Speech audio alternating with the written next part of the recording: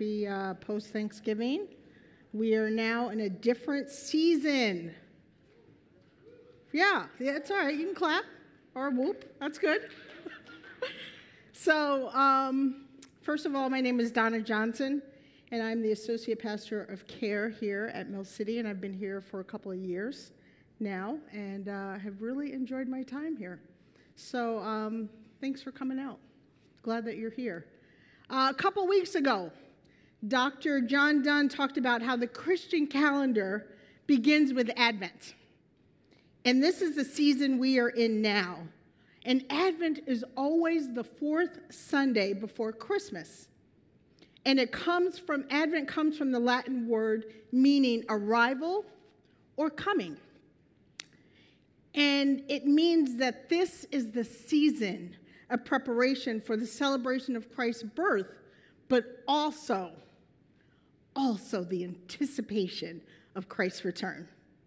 Now, I did not grow up knowing there was even a Christian calendar. I knew Christmas and I knew Easter. Maybe Pentecost because I grew up Pentecostal, but that was it. I surely didn't know that there was a time called ordinary time, which officially ended yesterday. Thank you. And I actually thought, John Dunn just made up that name, ordinary time. But John Dunn doesn't make stuff up because he knows stuff. So in the past couple years, as we have celebrated the Christian calendar, and it's not just the academic calendar that I'm familiar with, or the calendar from January to December, the Christian calendar, it has given me an appreciation of the rhythm of this season, the seasons and the focus, and it helps me to really deepen my relationship with Christ. So anyway, this entire year, we have been talking about the big God story and the different genres in the Bible. And I get to kick off Advent. I get to kick off the genre called prophecy. And the teaching team will mainly be preaching from the book of Isaiah and the foretelling of Christ. But there are so many scriptures in the Old Testament that foreshadow the coming of Christ in the New Testament, which occurs hundreds of years earlier as foretold by God's prophets. But when you think about the Bible, Jesus really covers end to end. From Genesis to Malachi, it talks about the foretelling of Jesus the Messiah, and there's about literally 300 prophecies just in the Old Testament. And then you've got the Gospels. Jesus is here, he has come, he is doing his work. And then from Acts to Revelation, Jesus gave us the Holy Spirit as we await for Christ's coming again. So when I began to think about that, Revelation 22:13 made more sense to me. I am the Alpha and the Omega, the first and the last, the beginning and the end. And as I've studied for this message and I was reminded by these prophecies that were given, it was all about God's timing. But you know what? In 2020, if somebody gave you a prophetic word, you would want it in about 5 minutes. Maybe the next day. But at the most, 7 to 10 days. Right? That's what we wait for packages, right? 7 to 10 days. Someone gives you a prophetic word, you want it like that. Because we just want what we want. We are so into instant gratification, we don't want to wait at all for anything. But God's prophecies, they took hundreds of years. And I want to share with you just a few. How many years do you think it was from the first prophecy of Jesus' birth to his actual birth? Anyone? Huh? Exactly. You must have been in the first service. Wonderful. Yes. How many years were they in exile in Babylonia? In Babylon? What? Close. 659. How many years did it take Abraham to wait for the promise of his son Isaac? From the time God told him to the time he actually had Isaac. Or Sarah had Isaac. Well, you know what I mean. It was 25 years. Last one. How many years did it take for Herb and me to get married after meeting in 1982? That is not in the Bible. But it was 17 years. Just saying. It's a long time. And if you want the fuller story, you can take us out to coffee. Okay, but the scripture in Peter, who wrote this to the early church in reference to God's timing, this is what it says, 1 Peter 3. But beloved, do not forget this one thing, that with the Lord, one day is 1,000 years, and 1,000 years is a day. The Lord is not slack concerning his promises, as some count slackness, but is long-suffering towards us, not willing that any should perish, but that all should come to repentance. So God is not worried about time like we are, because he sees the entire picture where we just see a frame at a time. So as I mentioned earlier, there are about 300 prophecies about Jesus in the Old Testament that were fulfilled in the New. And I'm only going to give you 10. I'm not going to give you all 300. And I'm going to go through them pretty quickly. First of all, that he would be born in Bethlehem is in Micah. He would be born to a virgin in Isaiah. He would ride triumphantly into Jerusalem in Zechariah. He would be betrayed for 30 pieces of silver, also from Zechariah. He would be mocked. That's from Psalms. He would be pierced, also from Psalms. He was silent before his accusers in Isaiah. None of his bones would be broken, comes from Numbers. He would die with the wicked and be buried with the rich, also from Isaiah. He would not stay buried, but rose from the dead, from Psalms. He would be sitting at the right hand of God, also from Psalms. I read an example of the probability of Jesus fulfilling just 8 of the 300 prophecies. And it was put like this. Take the state of Texas, fill it 2 feet deep with silver coins, mark 1 coin, and ask a blindfolded person to find that 1 coin. That's the likelihood. It's crazy to think that. But the fact that Jesus fulfilled all 300 prophecies is amazing. We serve a covenant-keeping God. And the word testament in Latin means covenant. So our Bible is one long covenant. This is one long covenant, the old and the new covenant.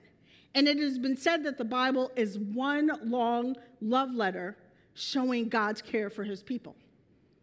And God has promised his love and commitment to humanity over and over through this deep concept of covenant. The promises of God leading to the final covenant made through the death and resurrection of Jesus Christ. But we as humans, we break our covenant all the time. But God never breaks his. The story of God's covenant is one way, just one way that God speaks to us. And it has amazing things to say, to encourage us as we live our life together in community. And this covenant is an agreement that God will do what he says he's going to do. 300 prophecies were fulfilled. God does what he says he's going to do. So how do we wait in Advent with expectancy? First of all, we focus on the character of God, knowing that he can't lie. He can't. It's impossible. In the Old Testament culture, it was custom for the families to call their children by a name that meant something. Jesus, as you know, had many names in Scripture. He's called Messiah, Lion of Judah, Alpha and Omega, the Word, bright morning star, bread of life, light of the world, the vine, the shepherd, the Redeemer, the rock, the refuge, King of kings, Emmanuel, anointed one, ancient of days. The consistency through which God shows himself is through his character, which is described in Isaiah 6:9, and describes what God said hundreds of years before its actual fulfillment. So the people of Israel, you know the people of Israel, they expected one thing. They had their own idea. They wanted someone to overthrow the Roman government. They put God into this box of what they wanted, but they received something else. They received more than they could imagine. Isaiah 9:6 is what they really should have expected. It's right there in Scripture. His covenant promising us eternal life in his Son. But before I get to Isaiah 9, I have to back up to Isaiah 7 to give you just some of the context. In verse 10 through 14, it says, "Again, the Lord spoke to Ahaz. Ask your Lord God for a sign, whether in the deepest depths to the highest heights." But Ahaz said, "I will not ask. I will not put the Lord to a test." Then Isaiah said, "Hear now, you house of David. Is it not enough to try the patience of humans? Will you try the patience of my God also? Therefore, the Lord himself will give you a sign." Listen to this. "The virgin will conceive and give birth to a son, and will call him Emmanuel." So, Ahaz, he's king over Judah, and he is scared. The scripture says he and his people were literally shaking in their boots because Aram and Ephraim had become allies and planned on going up against the people of Judah. But God tells Isaiah in 7:4, he says, tell this to Ahaz: "Be careful, keep calm, and don't be afraid. Don't lose heart because of those two smoldering stubs of firewood." They're not going to do anything. They can't do anything. God is basically saying, chill out, like relax. It's not going to take place. It's not going to happen. But in verse 9, he says, "But if you do not stand firm in your faith, you will not stand at all." What did Ahaz do? He decided not to stand, not to trust in God, but disobeyed and turned to Assyria for help.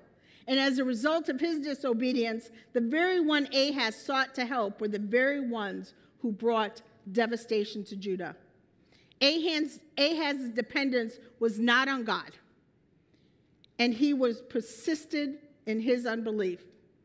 Yet he was invited into asking God for a sign. So Ahaz had this sense of self-sufficiency, which eventually leads him into darkness and despair and oppression under the Assyrian army. But out of the conquest, there comes hope. Thank you, Lord, that there is hope. So now, getting to Isaiah 9, one of the 300 prophecies that were given, it says this: "For to us a child is born. To us a son is given, and the government will be on his shoulders, and he will be called Wonderful, Counselor, Mighty God, Everlasting Father, Prince of Peace." The Messiah will come as a child from the lineage of David, as prophesied, as rule as king. But what is it about these royal titles that give us hope? I'm going to go through them one by one right now. First of all, he shall be called Wonderful. The name wonderful comes from the root word wonder, which means to have a sense of awe. He is wonderful because he is both God and man. He is overwhelming. Love is wonderful. His presence is wonderful. His faithfulness is wonderful. Do you know anyone who can be faithful all the time without fail? He is wonderful because he was born of a virgin. He is wonderful because of his humility and his meekness. He is wonderful because Satan could not tempt him. Herod could not kill him, and sin did not overtake him. He is wonderful because of the transfiguration and the many miracles. He is wonderful because he died for all, and the veil of the temple was ripped from top to bottom, which symbolized our access to the Father. He is wonderful because of the resurrection and because of his ascension. He is wonderful because he is seated at the right hand of the Father, waiting for his return. This is Advent. This is what we are waiting for his return.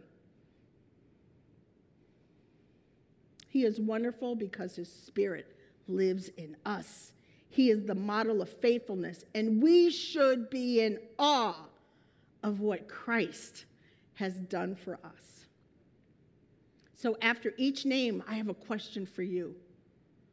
So my question to you this morning, Mill City, this Advent season, how might God increase your sense of wonder and awe for who he is? Secondly, he shall be called Counselor. He has sound wisdom and can be counted on for guidance. In Proverbs 8:14, it says, counsel and sound judgment are mine. I have insight. I have power. Anyone who's had the privilege of good counsel by someone that you trust, or if you've been to a good counselor, you know how important it is to have sound wisdom from someone who cares about your welfare. In Isaiah 11:2-3, it says, the Spirit of the Lord will rest on him, the Spirit of wisdom and understanding, the Spirit of counsel, of might, the Spirit of knowledge and the fear of the Lord. And he will delight in the fear of the Lord. Jesus, without a doubt, is trustworthy, and he can be counted on for great counsel in all areas of your life, no matter where you are. If you have questions about your career, or your family, or where you live, or even your mission, God will give you counsel. So my question to you, Mill City, is this Advent, where in your life do you need to seek God's guidance? Thirdly, he will be called Mighty God. He's going to show his strength, endurance, and power, not just a little power, but all power, because he can do things that no one else can do. He can do it through his miracles, by speaking calmness over a storm. How many of us can say, be still, and a calm is going to come? But he can say, be still, and calm will come over the storm. Or deliverance to a demonic man, or touching the eyes of the blind. He will show his power throughout his life, his death, and his resurrection. My question to you, Mill City, this morning is, this Advent, where in your life do you need God's strength when you feel weak? Fourthly, he shall be called Everlasting Father. It's because Jesus, we can have everlasting life. In Hebrews 9:12-15, it says, he did not enter, meaning Christ, by means of the blood of goats or calves, but he entered the most holy place for all by his own blood, thus obtaining eternal redemption. The blood of goats and bulls and the ashes of the heifer sprinkled on those are ceremonially unclean, sanctifying them so that they are outwardly clean. How much more, Mill City, how much more then will the blood of Christ, who through the eternal Spirit offered himself unblemished to God, cleanse our consciousness from acts that lead to death, so that we may serve the living God For this reason, Christ is the mediator of a new covenant, that those who are called may receive the promise of the eternal inheritance, now that he has died a ransom to set them free and the sins committed under the first covenant. He not only provides eternal inheritance, but he's also faithful, loving, compassionate Father who is always present. There's no need to worry about a father who is absent, uncaring, or unavailable. So my question to you this morning, Mill City, this Advent, how might you draw close to God, the perfect parent? Fifthly, he shall be called Prince of Peace. And I know peace is something we could all use right now, because there's such a stark contrast between the chaos and the rule of Ahaz versus Jesus the Messiah, who characterizes the opposite with calm in the midst of anxiety when everything seems so out of control. Christ has come to establish his kingdom of peace. And we know that we have been redeemed, hallelujah, by the blood of the Lamb. And because of that redemption story, we have hope. And because of that hope, he gives us peace. So my question to you, my last question, Mill City, this Advent season, where in your life do you need to ask God for peace? As we celebrate Advent, remember the covenant-keeping God that we serve has been faithful throughout prophecy in Scripture, from the Old Testament to the New Testament. He can deepen your wonder, offer you discernment, bring strength when you are weak, offer perfect love and peace. Our invitation is just to trust the character of God we see in this story. He has shown his character through the many times as we wait for his coming, as we wait and we anticipate his coming. I'm going to call the worship team up. You guys got to know, Jesus loves us so much that he would rather die than be without us in eternity. He would rather leave perfection, come as a baby, delivered by a teenage mother, raised by an adopted dad. He would be rejected before he was out of the womb. You remember there was no room in the inn.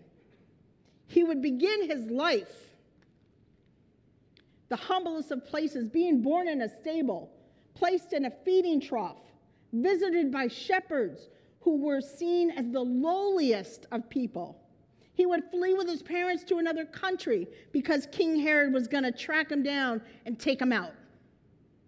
What a way to begin life on earth, to spend most of his time in obscurity, and the last 3 years of his life to be rejected, to be misunderstood by his closest friends, beaten, scourged, spit upon, mocked, to hang on a cross, suffer a brutal death for the sins of the entire world, past, present, and future, for our selfishness, for our addictions, for our pride, for our indulgences, our hate, our prejudice, our unforgiving heart, our abuse, and the list goes on and on. We serve a covenant-keeping God who is always faithful and came so that we might have life more abundantly and live eternally with him.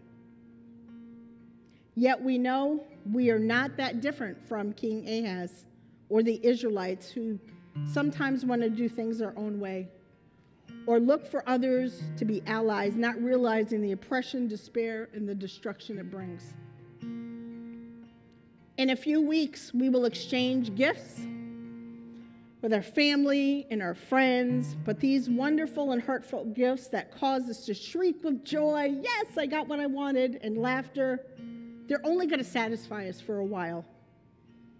And in the midst of all that, I challenge you to remember to seek after the one this season is about. He is the Alpha. He is the Omega. He is the beginning. He is the end. He is King Jesus, our wonderful counselor, our mighty God, our everlasting Father, our Prince of Peace. As I said in the first service, as I was studying this and just thinking about all the prophecies, and I was so fascinated.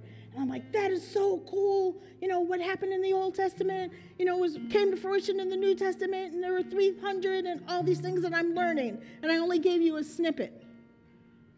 And I'm like so excited about it, but literally, as I'm sitting there, I heard in my ear, but why don't you trust me? Why don't you trust me?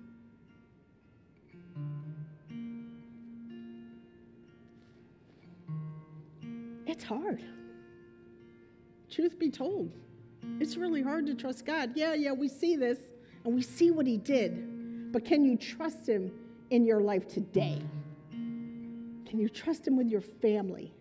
Can you trust him with your future? That is what he's calling us to do. So I had a aha moment. Like, okay, yeah, I can preach this, but do I believe it? I believe it. God gave me some confirmation the next day. I believe it. So I challenge you with the questions that I raised earlier. What is God asking you to do this Advent season? Step into it because you can trust him. Let's pray.